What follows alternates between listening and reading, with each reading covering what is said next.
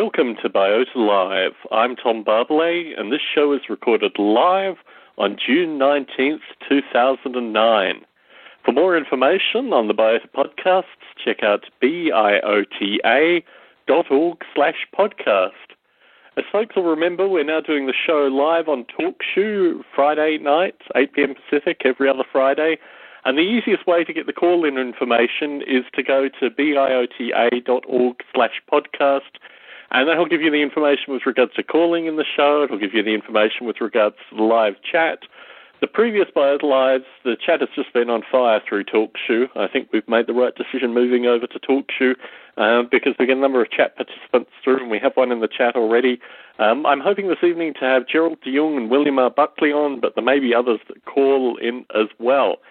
The next episode on July 3rd, Artificial Life and Nationalism. This in part is inspired by the book Wired for War, which contains an interesting discussion associated with Rodney Brooks' iRobot company and the assistance of the military and these kind of things. And it also gives me the wonderful opportunity to play the 4th of July version of the Biota Live theme. So next episode, July 3rd, Friday, 8 p.m. Pacific, Wired for War.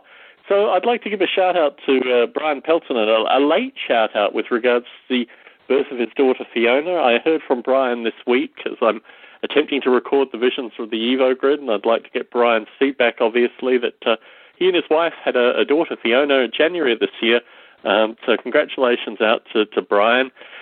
News associated with Biota 5. Well, I think Dick Gordon-Swamp currently probably working on a new book. He seems to have a book out every other month. But the news with regards to Biota 5 is 2011 at the University of Manitoba, where Dick Gordon is based. 3 tracks, as described previously: Origins of Artificial Life, which carries on with Bruce Damer's Evo Grid-related discussion, and probably A-Life 12, as it's going to occur. Artificial Life Perspective in the dialogue between science, philosophy, and religion, which obviously carries on from Dick Gordon's book, and Bridging the Gap between Artificial Life in Industry, Academia, and as a Hobby, with a game subtrack. I've announced this in the previous Biota Lives, and I think as the time gets closer, Dick will be no doubt contacting the community and soliciting assistance with regards to that. But I want to put the announcement out there that we are actually planning a Biota conference. On a personal note, in the middle of September, I'm going to be attending Graytham Silicon Valley. This is going to be the first trip that I've had with the new job, so it'll be wonderful to get out and meet a wide variety of folks who I've only ever communicated with through this very podcast. I hope to meet people such as Jeffrey Ventrella, Zan Gill, Bruce Damer's videographer, Al Lundell, a wide variety of folk who have participated, obviously Scott Davis and Scott Schaefer. I mean, the folks who attend the Graytham Silicon Valley, these are people that I've been in some form of communication with for a number of years now, and I think on a personal note, it may actually be quite a moving experience to finally put faces to names and names to faces, and particularly voices. I'm interested in some feedback, actually, from the community about what they'd like to see me speak on. One I thought was originally was to do 3 20-minute talks on aspects of the Biota community in Noble Ape. I'm getting very heavily back into ApeScript, which is the scripting language associated with Noble Ape. And, it'd be wonderful to be able to do a demonstration for that at SRI. Potentially the Noble Ape cognitive simulation. I think we have Gerald de Jong in the chat. Gerald, are you able to call in, or are you having problems calling in? I had some problems calling in, so I'm not sure if Gerald's having problems or whether he'll come on the chat shortly. Anyway, I'll move back to my time in the Bay Area in a minute when Gerald's on the call. But I'm asking for feedback with regards to the visions of the Evo Grid series. We had Natasha Vita-Moore on last week. There were a number of folk in the chat room. Unfortunately, I don't follow the chat through the visions part of the recording. I do via Biota Live, but not through the visions because I like to concentrate on the guests. Now, an important part with regards to the Natasha Vita-Moore conversation, there was probably 20 minutes in the center of the conversation that I actually cut from the recording, primarily because she was really interviewing me more than I was talking to her. It was quite curious. My wife came home halfway through and thought that I was actually being interviewed rather than me talking to Natasha Vita-More. So what I've done is invited Natasha back onto a Biota Live so other folks in the community can answer some of her questions and also ask her some questions. I think the general feedback that I got from that particular Visions of the Evo Grid was that there were a number of additional questions that people had, and I hope to have Natasha on a Biota Live in the near future in order to jam with her more and certainly have folks in the community call in and participate as well. I looked at the podcast numbers recently. These are actually the download numbers associated with the podcast, both via the site and from iTunes and from a wide variety of sources. And the numbers seem to have decreased quite dramatically. I'm not really sure what that is related to. There had been some problem with regards to downloads from Chinese audio search sites, which I think has hit all podcasters, and now they've dropped off. I think I've heard reports from a number of podcasters that their numbers have decreased. But I'm wondering, and this is feedback that I really need from the community, I'm wondering if people have just reached a degree of saturation with regards to the EvoGrid-related discussion. I kind of have some concern that people may be either just, less interested in talking about it or would much rather hear from folks such as Gerald and myself and others in the community with regards to our own specific projects. And certainly I'm relatively receptive to that. So if people are actually interested in hearing more from us, so to speak, and less on the EvoGrid, please do give feedback. I think what will probably happen is the Visions of the EvoGrid series will slow down a little and we'll probably have more traditional biota-related discussion coming through the podcast and also new discussion. I mean, if you have topics or directions or areas that you'd like to see the podcast go in, please feel free to, submit questions or topics or actively participate, more importantly. So Biota Eve, this project was started off in some regard as a spin-off of the Evo Group, but I like to say historically it's actually been discussed in the biota community since the late 90s. So far we've had contributors from Gerald de Jong with his Darwin at Home XML phenotypes, Biome Noble 8 XML phenotypes, and Scott Schaefer's MicroPond XML phenotypes. Well, this week we had some correspondence with Dave Kerr. Now, Dave Kerr is a name in the community. If folks who've listened to the podcast series prior to Biota Live will remember Dave Kerr's Nature, Naiture, or AI Planets. I mean, Dave Kerr has been developing artificial life for well more than a decade now, and it'd be wonderful to have him back on a Biota Live. However, he's considering submitting an XML phenotype, and I think when Dave starts getting involved in particular, it will no doubt be something the community can benefit from, particularly with regards to just having an additional simulator. If you are an artificial life simulator, I really would encourage you to actively participate in the Biota Eve project. It's kind of on a slow simmer currently. I think that's the nature of these things, that they just go through various fluxes. But I mean, Biota Eve in particular is something that the community has been talking about for well more than a decade now. So, it's something that I think, the more the merrier, although I'm sure with the 3 existing, possibly 4 or 5 future contributors, we'll be able to generate something. And that's, half the real issue with regards to actually getting these simulations communicating. Hello? Hello there, Tom. Good to speak to you, Gerald. How are you this morning?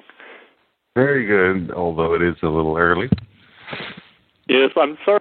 I was thinking that we should try recording at other times as well. However, this Friday night seems to fit in, relatively easily with my schedule. And also, Peter Newman in Australia has been saying that he'll call in at one time. So I think we may have to split it up just to make it a little easier for you folk.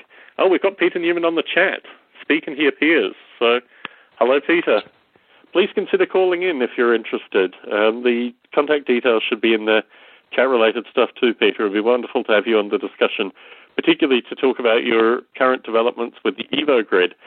So, Gerald, have you had a chance to listen to the Natasha Vita-More Visions of the EvoGrid yet? Oh, yeah, I listened to that. That was a good show. Very good. Thank you.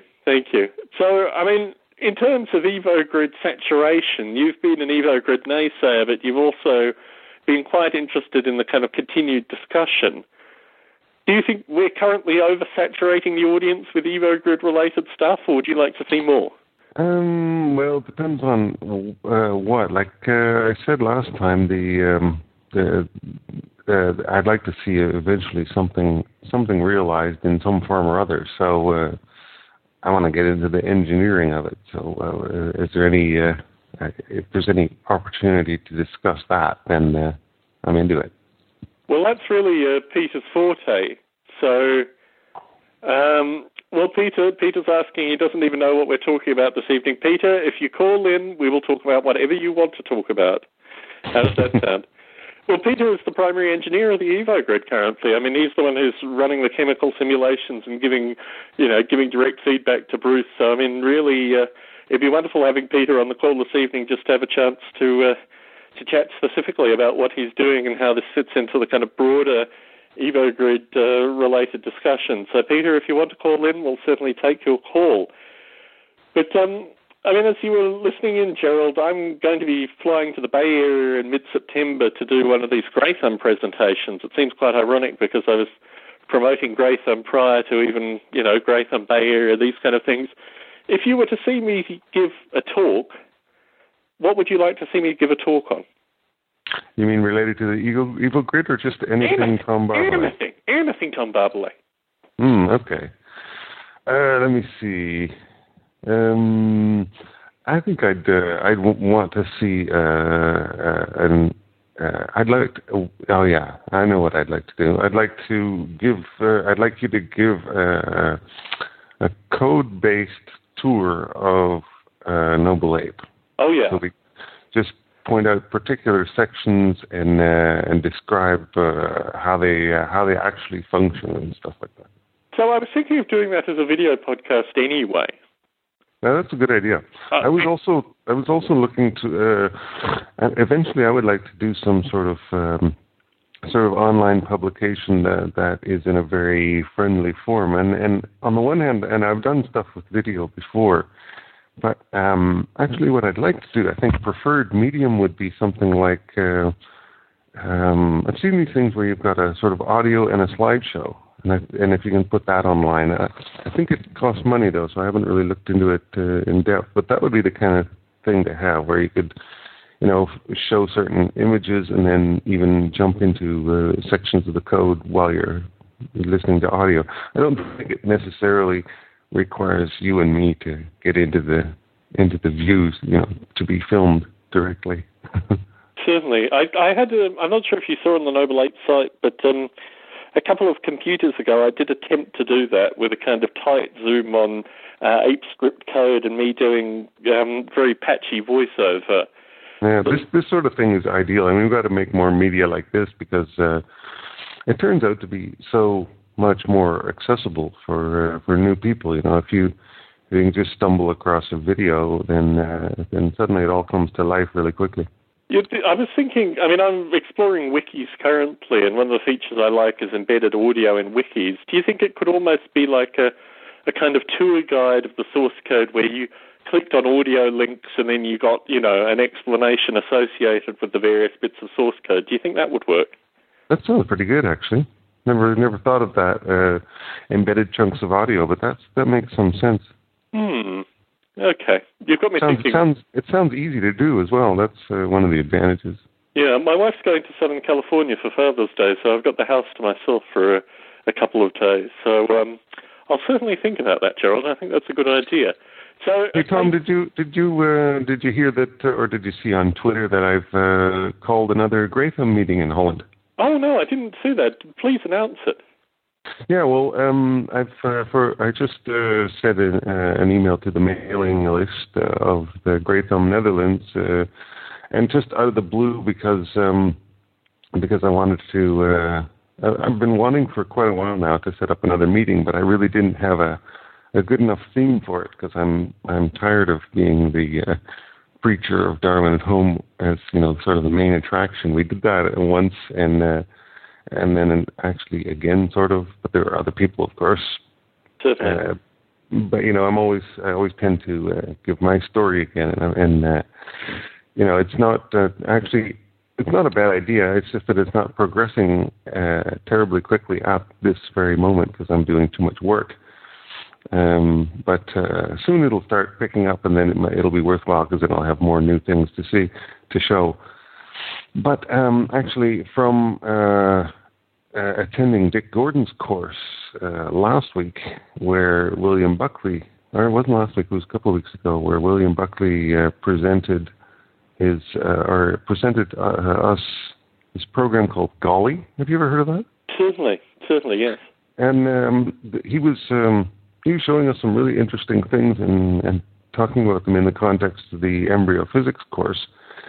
And suddenly it occurred to me that this Golly program was really cool, and it'd be really good to have a Grey Thumb meeting to sort of focus on that program. And I haven't actually filled in the details yet, but I'd like to even do a sort of a workshop where everybody brings their laptop and we just we play around with things and people show stuff. And as a result, because I proposed immediately a date, which was the 3rd of July on a Friday, and a location, which is my office overlooking Rotterdam.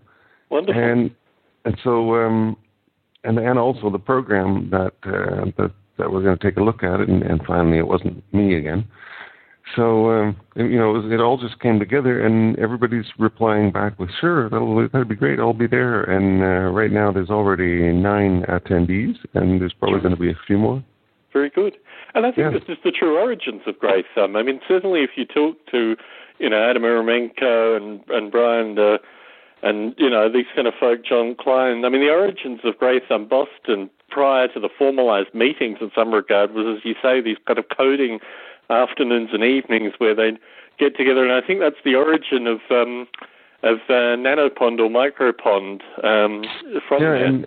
And here in the Netherlands, we haven't done that yet, really. We've had 2 Grey Thumb meetings, but they were both in the form of sort of a presentation or several presentations. And this is going to be different because we can all sort of sit around the same nice long table, and we can share a video screen in the form of a television that you can hook up to your laptop.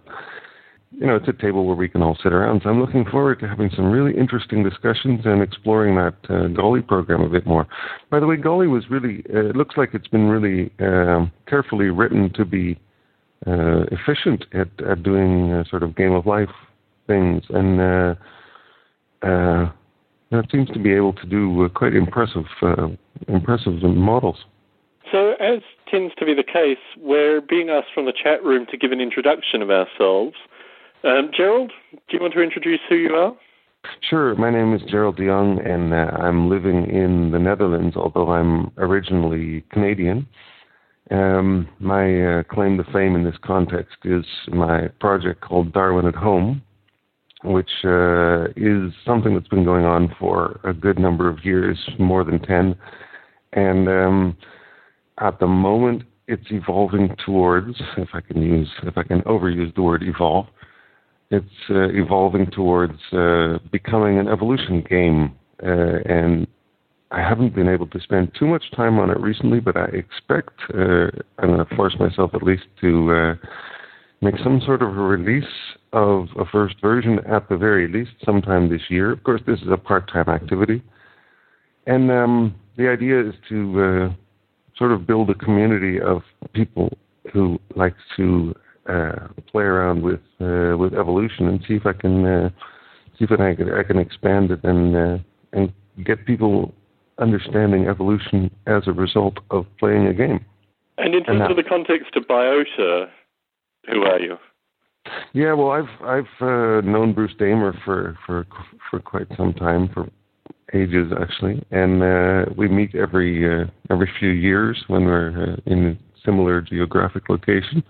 I just happened to have encountered him recently in London when he was there, and I happened to be there as well on a vacation. So that was wonderful. It doesn't happen frequently, but when we meet, it's always good.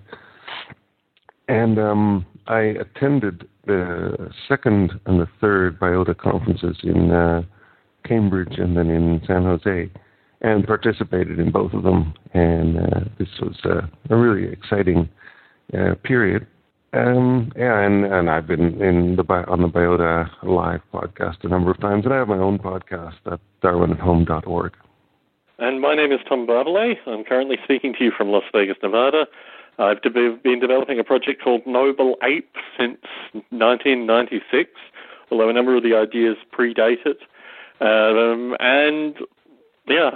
the current editor of the Biota website, and Bruce used the term director to describe me recently with regards to this whole Biota thing, and I thought it was a bit overdone, but that's the short answer of who I am. Similarly, I have a website, nobleape.com, and biota.org will get you information on Gerald and my work and related, web links and other stuff, so that's the place to go.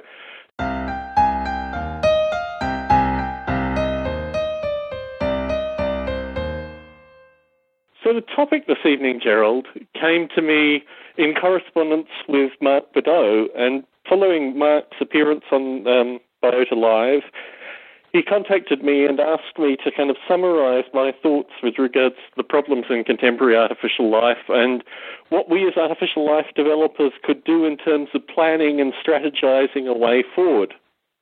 And this is a relatively interesting question, and my thinking associated with it came back to this idea of what is the value in artificial life. I mean, we talk every other week about artificial life through the Biota podcasts. There are obviously a number of researchers, the world over, academics who are doing things that either explicitly are artificial life or then into artificial life. We've had folks on like Ed Salford, who works at Eli Lilly. I have another friend, Duncan McRae, who I believe he works for another pharmaceutical company, but basically mirroring what Ed Salford does.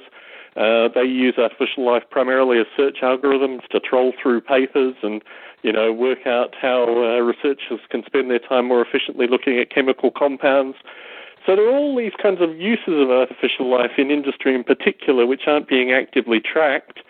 And, there's almost kind of value slipping through the fingers of the academics and folks who could be tailoring their artificial life or at least creating an artificial life community that was more inclusive.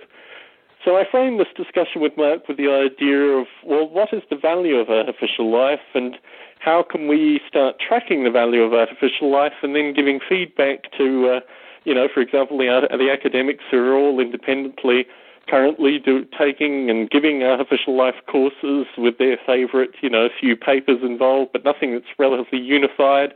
And similarly, folks such as Ed Salford, who, again, are grazing artificial life papers, but don't have any kind of unified artificial life in industry, magazine or component of the artificial life journal. And I put this back to Mark that really, if I had some instigation with regards to the International Society of Artificial Life, I would move them into that kind of mindset where they were actually, gathering information and building the artificial life community on this to, and I use Java as a good example, and I mean, this is a familiar example to you as well, Gerald. I mean, Java wasn't just created and put out there for, the benefit of, developers that wanted to pick it up. It was actually actively evangelized and actively nurtured and supported, and, there was a community that was built and nurtured around it. And I really feel that that's lacking with the contemporary artificial life community. So as I rave in my usual hyperbole, Gerald, I mean, does this make any sense to you? Yeah, although I'm not sure you can really justifiably have that kind of expectation because, Java, for example, if you want to compare it, is, something that a lot of stakeholders have an interest in for all sorts of survival of their own fittest reasons, for the financial survival. A lot of software is written to run on the virtual machine, and all sorts of companies have bet a whole bunch of their resources on it. So it's a very different thing than artificial life, which is a bit of a currently at least a bit of a fringe phenomenon. But I mean, when Java started out, it was the very early days of Java, without nurturing, could have put it in the kind of ML or Ada or these, although Ada, has its own following. But I mean, it could have been one of those languages if it weren't for Sun's kind of immense, not only nurturing with regards to academia, but also nurturing with regards to industry. Yeah, and also their approach to openness, which started from the very beginning. They were involving people in the community with completely consciously from the beginning. So that has eventually had its effects. It's interesting now, by the way. I was at a get together last week. Explaining that was involved a couple of presentations of web frameworks, both of them running on the virtual machine, the Java virtual machine. And there was Wicket and Lift. And Wicket is a Java-based framework which has become reasonably popular. And Lift is one written in Scala. I don't know if you've looked at Scala, but that's a very, very interesting language. And I'm really kind of tempted, since I learned Java by writing the first versions of what is now Darwin at Home, I'm sort of tempted to press the pause button and rewrite the whole thing in Scala just to learn Scala. Anyway, it's a fascinating language because it came into existence in the academic world and continues to grow there, and hasn't really been accepted on a large scale in industry at all. But it's built to run on the Java virtual machine. It compiles to byte codes. It represents a very different kind of programming language because it mixes object orientation with functional programming. What's the spelling on the language specifically, Gerald, for people who are interested in researching more? It's Scala, Scala. And it's really a fascinating mix of these two languages, and it was able to sort of develop itself separate from industry. And as a result, it has evolved very quickly independently. And now it actually represents, for a lot of people, something that's probably the successor to Java eventually. But at the same time, at this moment, it's far too fringe to even consider for the basis of a project because, as usual, you would have no idea where to find programmers for it. Yeah. For example, and but what is happening is a lot of senior Java people are really seriously exploring it and getting their fingers dirty with it. So it's interesting. There have been countless programming languages invented in the academic world, and they come and go, or they stay having their own meaning in their own little niche. But it's rare that something gets as large as a Java or a C++ or something like that. Well, speaking of finding programmers for it, I'd like to welcome Peter Newman onto the call. Hello, Peter. Hello, Tom. I finally got here. It's wonderful to have you on. For folks not familiar, Peter has basically been maintaining the Biota site for as long as I've been the editor. So the fact that you get these podcasts every other week is strictly down to Peter's hard work. So on a personal note, I'd like to thank you, Peter, for all that work. You're welcome. So aside from maintaining the Biota site, would you like to give an introduction to the Biota community? Well, I can't really say I've been terribly active. I've always just been interested. Currently, I'm working with Bruce Damer on a first prototype of the Biota Deep, EvoGrid Deep, sorry. So many terms and I get them mixed up. And they keep changing names. So, yeah, I'm partially responsible for that. So, in terms of your work, would you like to give an introduction to your background work with Bruce and how you've moved forward to the EvoGrid now and what the EvoGrid currently looks like? Well, I work with Bruce through DM3D Studios. We first started off just doing 3D visualization stuff for NASA, and then we started working on our own engine to do 3D visualization stuff for NASA, and we kept doing that for a while, and then at some point we sort of said, hey, why are we doing all this visualization stuff? What did we really get into the industry for? And we all sort of said, well, cool stuff like artificial life. And we went, okay, well, let's change directions a bit and go into this, and that's when we started on doing the EvoGrid. After a bit of discussion, it got into being the deep and the broad. So we started work on the deep. Let's see. So I should talk about where the EvoGrid Deep currently is at. At the moment, we're basically feeding semi-random data into a molecular dynamics simulator, and working on being able to change that data and see what comes out. It's basically just a big option space exploration. And in terms of actually exploring the space, I'm not sure whether you heard Dick Gordon's early analysis about the exploration of the space being the critical component of the EvoGrid in terms of locking in on kind of areas of greatest potential for the formation of life. Is this still part of your thinking? Oh, definitely. That's definitely right up there. It's the basic idea of the exploration, because there's so much option space that we'd be here forever if we just tried to explore it in some linear fashion, is basically to seed it with a couple of randomly selected points, do basically a fitness analysis on it, apply a number of heuristics to it to generate a range of scores based on things like bond formation, temperature changes, that sort of thing. We haven't really decided exactly what yet. The system's going to be designed to be extendable. And then we will, what's the term I'm after? And then look at the neighbouring options by changing the options by 1% or less than 1%. Create an estimate on what scores they would generate estimated based on the one that we have calculated, and then prioritise the neighbours based upon their scores, and then in that way just keep building a bigger and bigger list of neighbours that are prioritised so that the interesting ones with the higher scores are the ones that get simulated first. And Gerald, as you listen into this, what are your questions for Peter? Oh, well, it comes down to probably the main question, which is usually how are you going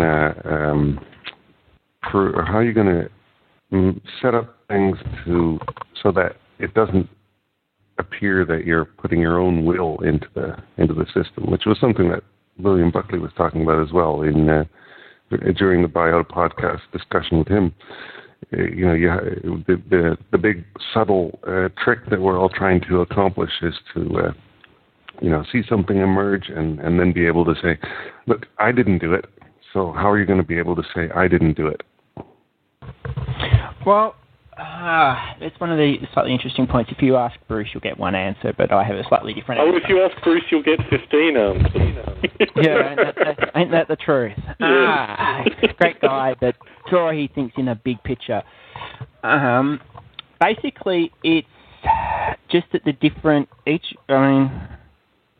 the problem is that we have to build the evaluation functions that we build, and that's why we're building a number of them that we say, like, this was good because it had a lot of temperature variation, and this was good because it had a lot of structure. And in terms that we're selecting for those attributes, it certainly could be argued that we are selecting to see what we want to see.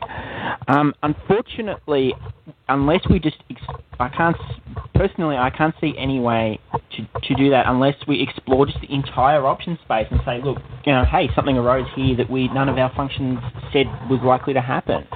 It is definitely a problem, and Bruce talks about having it running off dumps so that we're not touching the live simulation, so that we're not changing any variables while the simulation's happening, but I don't really see that being enough. Did you hear William R. Buckley's idea that basically you need something like Tierra with a much larger space? Ironically, 20 years of Tierra next year, so I've been asked to do various Biota Live celebrations associated with that, but that's an aside. I mean, William R. Buckley's vision was that you take something like Tierra, you seed it with random information, and then you just leave it. And, you kind of go on and do, your own whatever, leave it there simulating away, and after a year you kind of peek back in, and hopefully you'll have some dominant kind of life form within that Tierra simulation, but if you don't, you just put it back down. I mean, I think the nature of grid computing currently is you could almost... I don't know. I mean, when Peter talked about changing things by just a percentage or a small percentage or, a fraction of percentage, this fits in with your current development associated with Darwin at Home as well, Gerald, doesn't it, in terms of just tweaking little things and seeing how things change? Sure, there's a lot of tweaking in that form, sure, and but that doesn't absolve you of the difficulty. So if you were to give feedback as a long-term artificial life simulator, Gerald, what would you give to Peter at this stage? Well, the thing is, the EvoGrid Deep idea at the moment is a really tall order. The idea in vague terms is, let's see if we can see something that we didn't expect to see, and let's just stir something up and see if we see the very, very origins of life. And compared to my approach to simulation, where I'm basically saying, okay, let's assume this and this and this, and we'll go from here and see if we can get any further. I think probably both are legitimate approaches. It's just that if what you're just describing, just set something random going and see if you can detect some patterns after a while. The problem I have with that is that it's like computing for computing's sake, and it's a big waste of literally energy. So if this is happening in a solar powered computer somewhere in the Sahara Desert, then I'm okay with it, because it can just sit there and compute itself silly for a long time, and then we can go observe and see if we can find something. That's fine, because it's all solar energy. But if you're going to run a coal energy station to drive your grid, then I'm tempted to be a little more pragmatic and say, okay, let's make sure we're trying to do something. Unless the scale of things is so small that it doesn't really matter, or unless the computing becomes as inexpensive as William Buckley suggested it will become at some point, that it's completely irrelevant. But how about if it's spare processing power, like folding at home or these kind of things? Are you comfortable with that being utilized?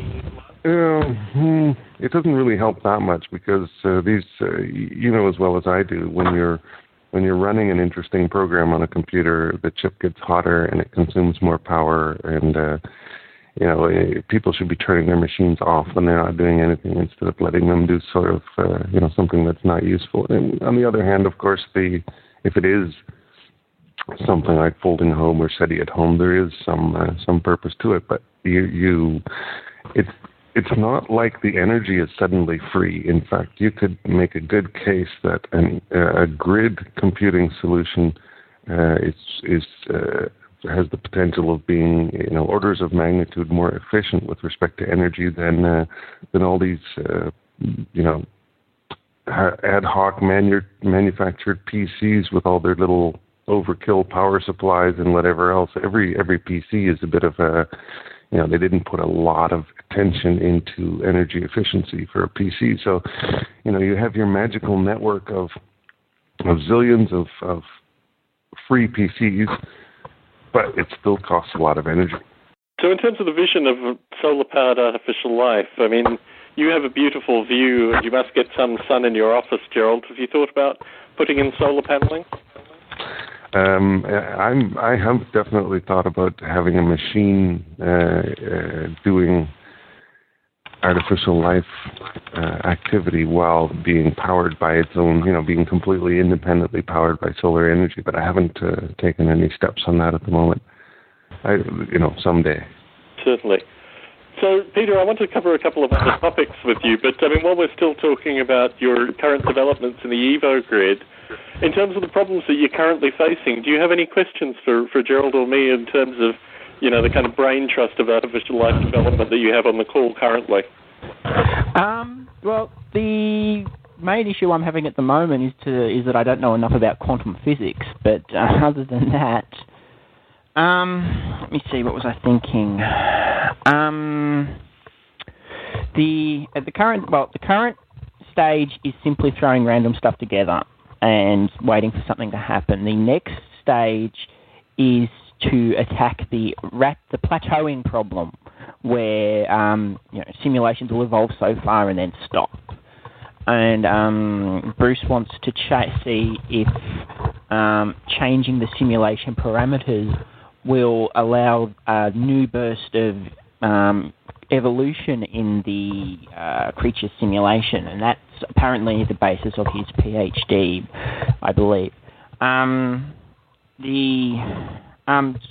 what do you guys think of that? I'll let Gerald go first, and then I'll give you my ideas. What exactly? Could you be a little more specific? Well, the idea being that, and I'm pretty sure you've seen that because I know I've seen this in my little play toys. I haven't made anything serious that anyone's ever seen, but I have thrown together little toys of genetic algorithms and so forth. But after a while, they'll reach a plateau. They'll reach an optimum fitness, and and they won't seem to go any further. From this point, every change is a poor change. So they get selected against. Right. Basically, a local maxima, I believe. Isn't this something that you you're calling it the second phase? Isn't it? I thought the idea of the EvoGrid Deep was to see the emergence of anything from nothing. It's like the sort of the zero case, zero going to maybe infinitesimal, and now you're talking about plateaus already. I haven't seen the launch yet. No, we haven't even gotten to the first stage, and we're already thinking about the second stage. I think it's one of those cases of what we'd like to do versus what we can get people interested in having us doing. Ideally, we just like to sit back, throw a bunch of random numbers at it, and see life emerge from nothingness. I believe Bruce is selling the idea that he can find a solution to this problem, that the problem is that simulations only get so far and then stop, and that he can come up with a solution that allows them to continue on further. A generalized solution, that sounds pretty good. I'm impressed. Yes. So if I can throw in you've raised 3 points I'd like to discuss. With regards to Bruce specifically, my understanding is that he is purely talking about the vision of the EvoGrid currently, and the component associated with, as you say, selling the generalized solution. Certainly the feedback that he's received from me and Dick Gordon and a wide variety of his other advisors is that this takes a lot of time, a lot of money, and a lot of folk involved. So, that's what I'll say to that point. With regards to your point in terms of limits, this is something that you find with simulations. I'm not sure the nature of the simulations that you're playing with, but a number of simulations have both implicit and explicit limits that are intrinsically built into them, particularly when you're dealing with multi-particle problems and these kind of things. So I know you have access. I know this is all open source and you have access to the source code, so you've probably been through it to try and find any explicit limits. But what you may be missing is actually the implicit limits, which relate to just how the mathematics is constructed, associating with simulating the components. So, that's the feedback I'd give there. With regards to quantum mechanics, this is, one of my degrees is in physics, and the thing that strikes me about quantum mechanics in particular is that we have considerably more a priori intuition with quantum mechanics than we give ourselves credit for. We're kind of indoctrinated with regards to hard, atoms, electrons, particle-related physics and that descriptor. I'm sure you probably have, LED clocks, which you see late at night, and you get this kind of fuzzy effect from LED clocks. Are you familiar with that, Peter? Vaguely, yeah. So this is the idea of the photon as basically an oscillating wave function. And as a physics student, probably second-year physics student, I asked a couple of the PhDs whether our eyes were actually receptive to pick up photons, and they agreed, and I've heard this from a wide variety of people, including Australia's Dr. Karl, with regards to us actually being able to pick up photons. So if you think about the way you see a photon, this in fact is in some regard a representation of quantum mechanics in a very real way. It enables you to do Young slits and all these other kind of things, because you get a sense that, somewhere between the particle and the wave there's this kind of jelly thing, which ultimately is what quantum mechanics is all about.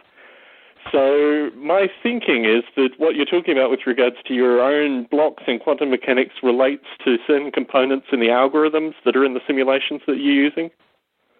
Yeah, we're having to do... the original plan is that the molecular simulation tool that we're using doesn't has static bonds. You set up the bonds initially at the beginning, the atoms are all bonded, and then those bonds do not change over time. And that we figured that something that we would need to do is be able to change those bonds so that chemical reactions can occur. Certainly. And I don't know enough about under what conditions atoms will exchange electrons, and whenever I try to read the documentation on it, they go, oh, when you're thinking at it at this level, it doesn't make sense. You've got to go down to the quantum mechanics level, and there it all becomes clear. And I just go, oh, heck. So just think of it like jelly. I mean, that's exactly the point of the problem, that basically rather than having static bond links, it's in fact probably oscillating bond links where the oscillations actually, recreate or find the joining. And ironically, this is where Gerald comes in, because that's basically what his, Darwin at home creatures do. I mean, they're basically, tensegrities are effectively oscillating bonds. So if you could hybridize, some of Gerald's abstract kind of tensegrity classes, you may actually have what you need. I mean, what you're trying to do is just oscillate the bonds to find optimized for ideal connections. That's basically what you're looking for, isn't it? Not exactly. Because we've got a cloud of particles flying around, and just the idea is that when certain particles are in certain conditions towards each other, a bond will be created. I mean, that was Certainly. my thinking of it.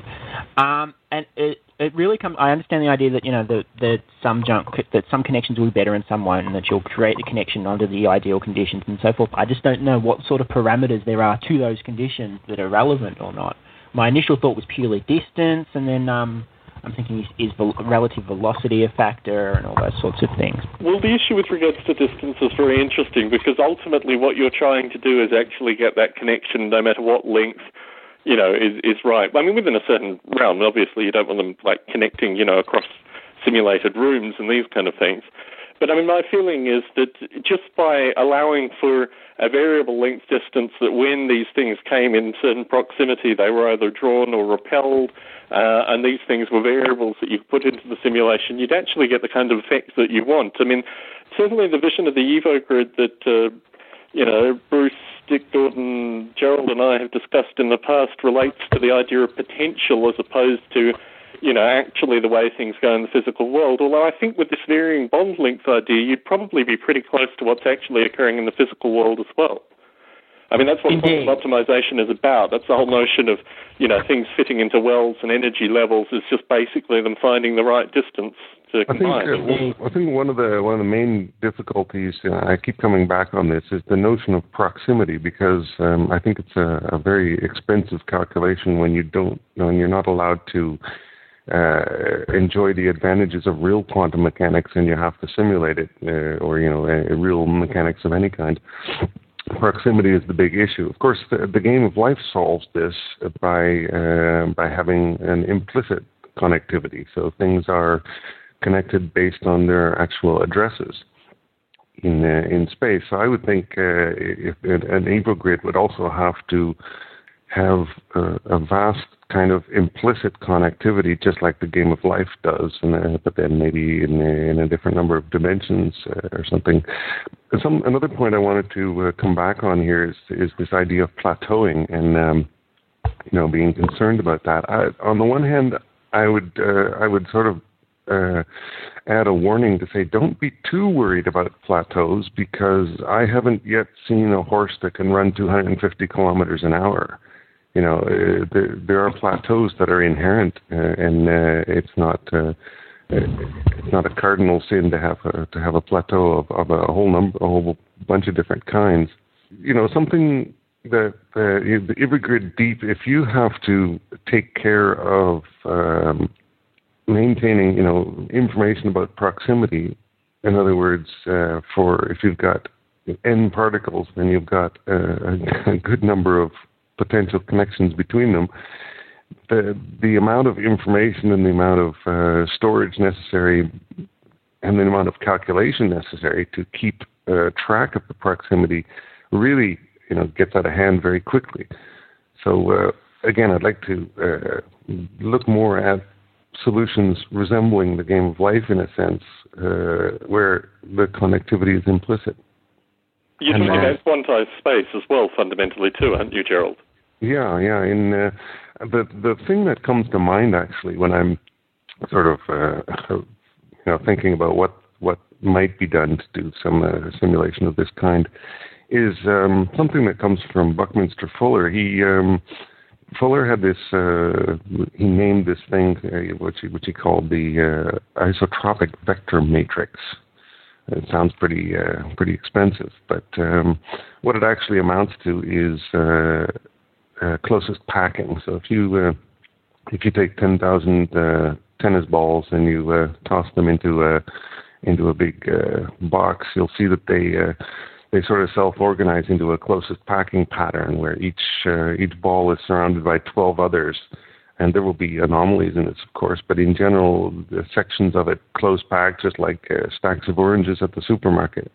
And if you have a matrix that consists of relationships between the centers of the oranges at the supermarket, then you've got this really lovely pattern made of tetrahedrons and octahedrons, and it fills space, of course. And since if you assume that the tennis balls or the oranges all have exactly the same diameter, then of course it's isotropic in the sense that all the distances between the things you're talking about are identical. So it's actually 12 neighbors to every particle, and there are ways to address memory such that all these vast numbers of relationships among adjacent nodes are implicit, so you don't have to record them, you don't have to worry about them. And you'd get pretty good carbon chemistry out of that kind of mapping too, wouldn't you, Gerald? Yeah, you get certain kinds of chemistry. I mean, not necessarily carbon specifically, but certain things can emerge from that. I believe, depending on what you do. I mean, it's still, I haven't been specific yet at all. If you're thinking in terms of the game of life, then why don't we just consider each one of these nodes to be a bit? So it's either 1 or 0, and its next state will be based on the state of its neighbors, something like that. I'm sure that's been done, by the way. I haven't looked it up, but I'm sure it's been done. And you could go further than that. I mean, the thing that actually came to mind that I'm interested in exploring is the idea. Like, just imagine that you've got this isotropic vector matrix where every node is connected to 12 nodes around it, and they're all at equal distance from it, just like close packing. But you allow for some perturbance of this matrix, so it can actually, no longer be crystalline rigid, but you can actually move all the nodes around. But they also have to sort of move in concert. In other words, you make the relationships between nodes sort of like an elastic interval, so that if one of them moves and it pulls all of its neighbors or pushes them in that direction, they can diverge from the absolutely perfect length that they originally had, but not all that much. The more they diverge, the more force they apply against the difference. And the fun thing about thinking this way is that if you imagine every node to have an address in space, initially the addresses would be completely implicit. So you know exactly where everything is based on what its name is. But if you were to diverge from that, then all you would have to do is record the difference between where you should have been and the place you are now. So you can have sort of like a matrix that is capable of squeezing and it's a bit malleable rather than being so crystalline. And that kind of idea is something that I've been playing around in my mind every once in a while when I'm in the train or something. Do you have Java classes or something like that show this that you can pass on to Peter? I haven't got that yet. No, I haven't actually written anything in this regard. I'd like to play around with it sometime, for sure. But, the nice thing about what I'm always thinking as well is in terms of data compression. If the more you can express things concisely in as few bits as possible, the better. So if everything has sort of an implicit location and you only have to record how it diverges from the implicit location, you automatically find yourself saving a lot of storage space and stuff like that, because you only have to talk about perturbances rather than absolute positions. Does that make sense, Peter? Yeah, it's an interesting idea, and interestingly, it's very similar to the one that Bruce had initially. Bruce wanted to basically slap everything down in a flat array and have the 12 links between them on all the cardinal directions and so forth. His idea was that these would be the links would be static, and that there would be multiple particles per nexus, per vertices or pool, as he called them. And I didn't feel that would closely simulate real world physics enough, because he does and is constantly repeating the idea that someday in the future, far, far future, that this simulation will allow us to produce real-world objects, very small, swim in a little beaker of fluid. Or if you watch the video that got posted recently, take over parts of England. That was a little disturbing. So I thought it was wonderful. That was the greatest vision I'd seen with regards to the EvoGrid yet. I was actually thinking of putting it in the biota feed. I was a little disturbed because they sort of seemed to escape. It wasn't like they were just like let out in controlled circumstances. They escaped, and it's like, oh dear, because that's what happens. If there's a hole in your algorithm somewhere, the evolving life will find it and exploit it to advantage, and that always happens. And now I'm like, oh dear, should I do this? Someday someone might use my work to create the grey goo. But I'll keep getting paid and keep doing it anyway. Very much so. That's the nature of pure evil. We'll put a disclaimer on the side that we accept no warranty implied, or what is it in the GPL? There's no warranty. That's actually going to be our topic in 2 weeks' time, based on nationalism and artificial life, from the Wired for War book that discusses iRobot and iRobot's use in the military. So I think that's a topical artificial life topic.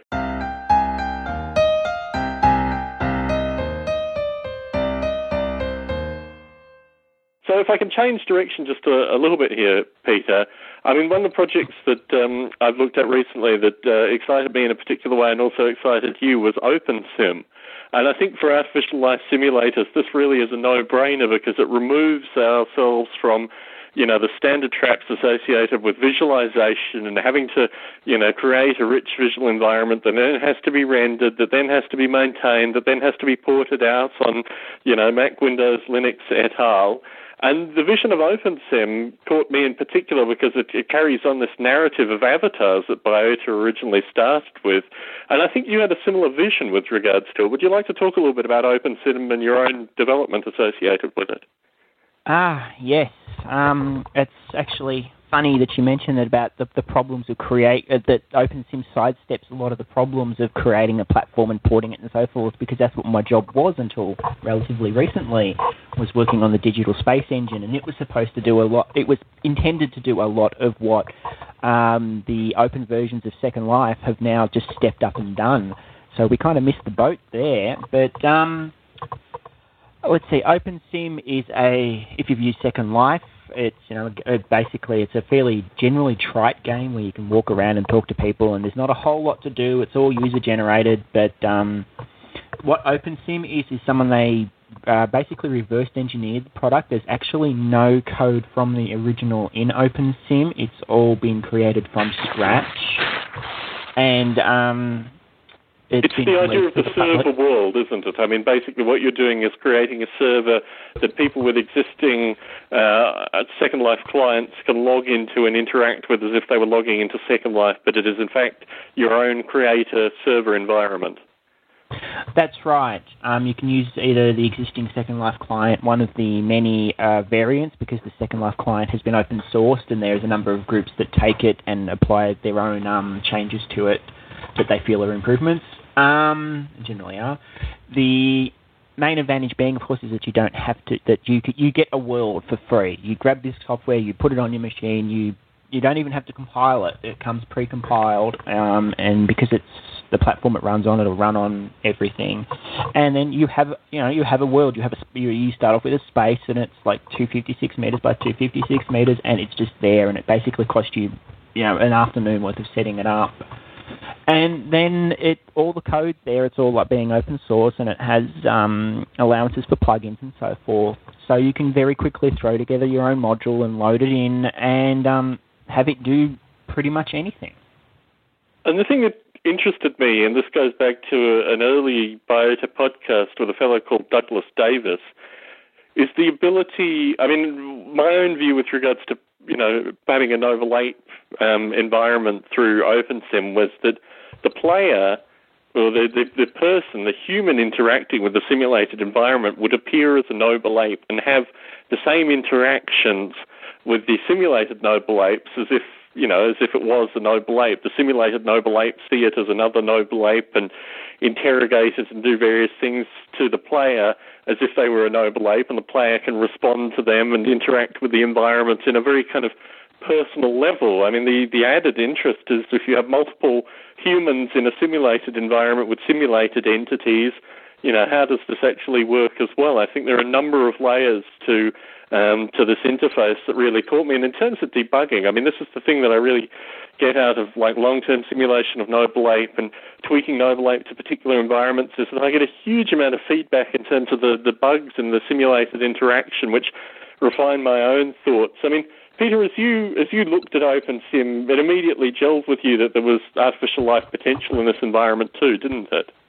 Oh, that's right. Yeah, in fact, that was part of why I started looking at it in the first place. But I was, I've got, a number of ideas, and I thought, hey, I'd already thought, can I do these on Second Life, on the real, official Second Life servers? But then there's a free server, and it's like, hey, I can put this on at home and do it myself. But the other thing with regards to the Second Life servers is that they've been relatively hostile associated with creating artificial life. I mean, we have Jeffrey Ventrella, who really is, almost founding father of certain aspects of the community. Certainly Aquarius Artificial Life, I mean, he is, the founding father with regards to aqueous environments and artificial life. And I think he has a long legacy in terms of developing both, walkers and swimmers and, cellular automata, and he's exploring gliders currently. And he went over to Linden Labs. I mean, this is taking, a brilliant mind from the artificial life community and putting it into Linden Labs. And from that interaction, they weren't able to actually create an artificial life environment for a wide variety of factors. And certainly I've worked with two other teams who have worked external to Linden Labs but tried to bring artificial life into Linden Labs. And my sense of the problem is that Linden Labs has never really kind of grokked, to use the Damerian term, what artificial life can actually do in these kind of environments. Now, the beauty, as you describe OpenSim, is it's a relatively small environment for you to play with. Gerald, I mean, as we talk about this, do you imagine people logging into a kind of Darwin at home environment through a Second Life client? Does that make sense to you? I think it's an excellent approach to playing around with some artificial life, simply because one of my main focuses is that things be very accessible, and people already have Second Life clients, and if you can work within that environment, you've already got something that's very accessible and can reach a lot of people. On the other hand, I can understand Linden Labs' concerns because, as you well know, any sort of real artificial life, if it's not just totally pretend, is compute intensive, and they can't afford to have that on their servers because their servers are serving fairly large numbers of people at the same time.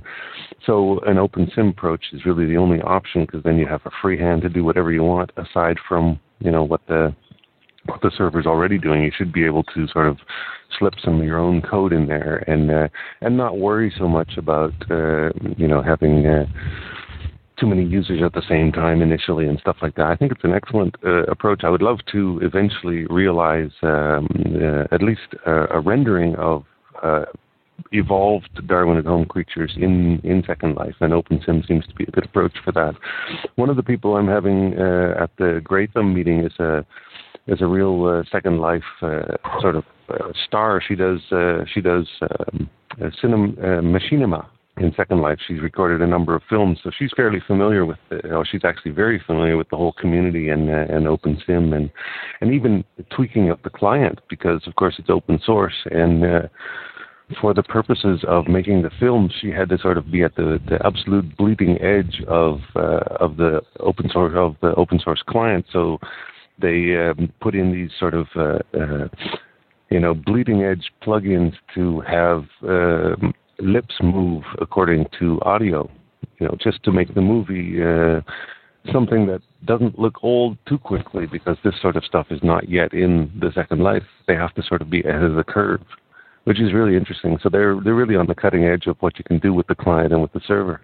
Certainly. And returning to the original topic of this podcast, I mean, my great concern with regards to setting up a Noble Ape, OpenSim server, or even better, a Biota Eve OpenSim server, is that it would completely eliminate my day job in terms of the amount of work that it would require in terms of bug fixes and things like that. It would almost not be a hobby as soon as we got a certain number of users. And this is the thing that really concerns me, that these things, will generate so much feedback in such a short period of time that it is in fact could in fact be completely overwhelming for us as artificial life developers. Returning to the idea of finding value in artificial life, if we had, for example, a Darwin at Home OpenSim server that grew buildings, for the link back to your work with the architecture firm, do you think this is something, Gerald, that they could utilize, and would this make artificial life more real to them in terms of your own work being, of some degree of financial benefit to them? Does that make sense to you? Well, on the one hand, I can completely echo what you were saying, that it would be potentially a vast amount of work for a hobbyist, and I've been able to keep things in my project under control because I've been very extremely humble on the graphics end and trying to to keep the model as absolutely trivial as possible, so that it can compute really quickly. And if you have to surrender yourself to a bunch of potentially solid limitations of an OpenSim server, you spend a lot of time working through those limitations. On the other hand, of course, the ability to just have a ready-made client where people can be familiar with established ways of navigating that people are familiar with, it's a way to say, look what I've got, and then everybody just takes a tour of it, rather than having to introduce them to all sorts of new things at the same time. So I think it could be very useful, at least as a spring jumping board to get into it more, because it's just so accessible, and you can probably create some impressive stuff very quickly. And Peter is the only one on the call who's currently being paid to create artificial life, or at least artificial chemistry. In terms of things like OpenSim and these kind of tools, how do you see people actually getting jobs in artificial life into the future? Well, that's an interesting one, because, I don't mean to head off into too much of a direction, but a lot of people got into Second Life thinking they could get a job there, that doing things in Second Life would lead to singing, playing music, building things for people would become an income and become a job, and it's worked out for a very, very, very small portion of those people. There are one or two successes, some I know personally, who make a reasonable living doing things in Second Life, but there's a lot of people who haven't. And I think that artificial life might go in a similar way. It has already. I mean, let's be clear here. You are probably the only person I could name off the top of my head, aside from Bruce Damer, and he doesn't really make a living from doing stuff with artificial life. I mean, I think the community, there are a small number of people that do things related to artificial life that make a living through it, but the hobbyist community actually represents probably the greatest number of people who could, people like Jeffrey Ventrella, for example, make a living if the terms were there. But really the purpose of this recording this evening was just to start to talk about how this idea of value emerges from something like artificial life. So what are your thoughts on that, Peter? I would like to say that, yes, this is going to change the world. That's, my personal feeling, that at some point something will happen and it will be obvious to everyone, but I cannot see a way there, and I don't see even OpenSim and similar things, I don't see that immediately for being, yes, this is the missing link. If that sort of answers the question.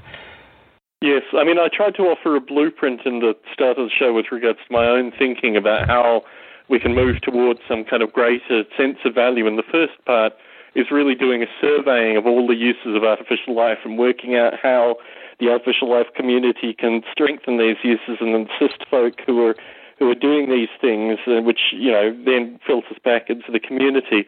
But isn't it true that there's a value in the effort in general? I mean, we're on the one hand you're focusing on a number of very challenging concepts with respect to how life emerged. So it's an approach to computer science that's trying to be inspired by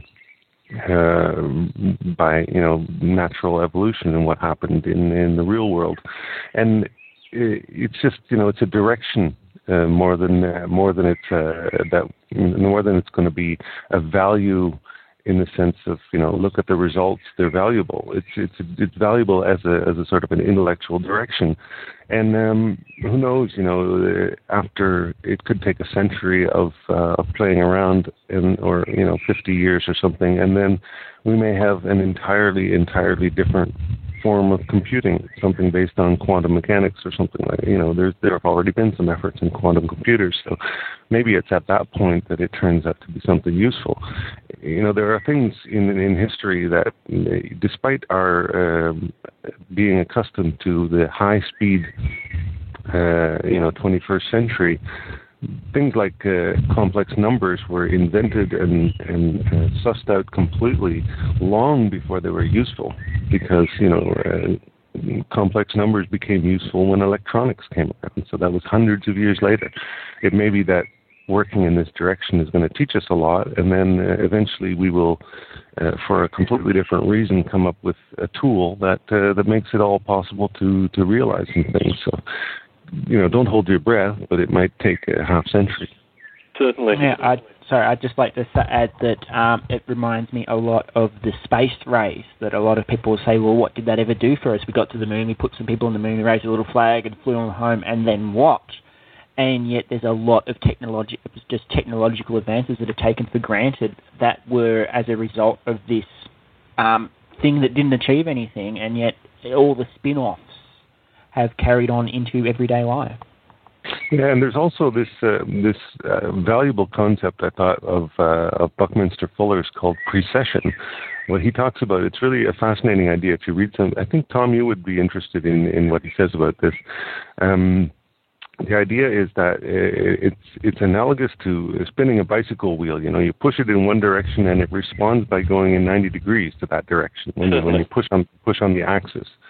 And this sort of, in a metaphorical way, when you put in a lot of effort in a particular direction and you really focus on it and you really flesh it out, you may discover something that's completely orthogonal to it, completely 90 degrees, that you would have never encountered if you hadn't made this trip anyway. So it's we're looking for emergence here. Well, we might just find emergence in our own ideas. Certainly. And finishing up the show this evening, Peter, how do people find your work? How do people get in contact with you? My current work is on evogrid.org. My past work's on digitalspace.com. You can put www in front if you really like. The thing with evogrid.org is it's now a wiki as well, isn't it? That's right. We just got that running in the last week or two. It's still missing a bit of content, but that's something I'm going to be doing this week, is spending some time fleshing out the missing gaps in that. It's also, I think the community can actively contribute to that as well. I've certainly been on the site and moved Gerald from the UK to the Netherlands only in the past couple of days, and done various other things, put in links and, more background information, particularly with regards to the audio. I think there's a lot of stuff that the community can actively contribute to it. The interesting thing for me, and this is really the visions of the EvoGrid, is the idea that Bruce, in his kind of role as a kind of wandering, technology renaissance man, has actually, it's the people that have communicated with Bruce as much as Bruce is himself that's really constructed the modern EvoGrid. And certainly when I listen, and I'm not sure if you've heard the private audio as well, Peter, but when I listen to a lot of the private audio conversations that Bruce has had through his travels, this gives me a sense that there's so much more in terms of the descriptive EvoGrid that something like the wiki could actually be used to kind of distill, and particularly because text search is still the primary way that people find information on the internet. It'd be fascinating to start getting people coming to the Evo Grid purely through text search alone. Indeed, I keep nudging Bruce to try to put some more stuff into text and make it more readily available, but he is always on the next idea. And well, I think that's really the nature of the narrative with Bruce. I mean, this is another reason I did the Visions, is to get other voices in and actually see, the amount of refining work that Bruce does in terms of his presentations. I mean, he will meet with, between 5 and 24 people in between each of the presentations, and every one of them perturbs him slightly. Anyway, look, Peter, it's been an absolute pleasure to have you on the call this evening, and certainly, don't be a stranger. Please participate in all means necessary, and it's wonderful not having you just maintaining the Biota site, but also as an active part of the Biota community. Well, now that I know it's actually not at a crazy American time, I can actually take part. Well, it's at a crazy American time and a crazy European time as well. And speaking of that, Gerald, it's always a pleasure to have you on the call, and I'm looking forward to seeing what's going to occur in 2 weeks' time with regards to the next Grey Thumb Netherlands. Do you think you'll be able to audio record or video record some of it? Oh, yeah, definitely. I'm going to try, and I'm not sure exactly what to record. I mean, audio might be good enough. We'll see. But I definitely want to record something and put it online. I mean, if you could just record people giving introductions, preferably in English, and just giving a sense, I think all your stuff to date has been recorded in English, and just that kind of audio is always useful in terms of just getting a sense of the kind of broader, the broader group of people that actually attend these Grey Thumb meetings. Yeah, well, this is, the first time we're sort of sitting around a table rather than sitting in chairs facing one direction at a presentation. So I think it's going to be an environment that will lend itself more to that kind of thing. Very good, very good. And in 2 Fridays' time, we are going to be discussing artificial life and nationalism, a rather darker topic in some regard, but also a great opportunity for me to play the 4th of July Biota Live theme, which I have squirreled away on my hard disk from the last 4th of July. Gerald, Peter, pleasure talking with you both, and thanks to the listening audience for listening in once again. Nice talking, Tom.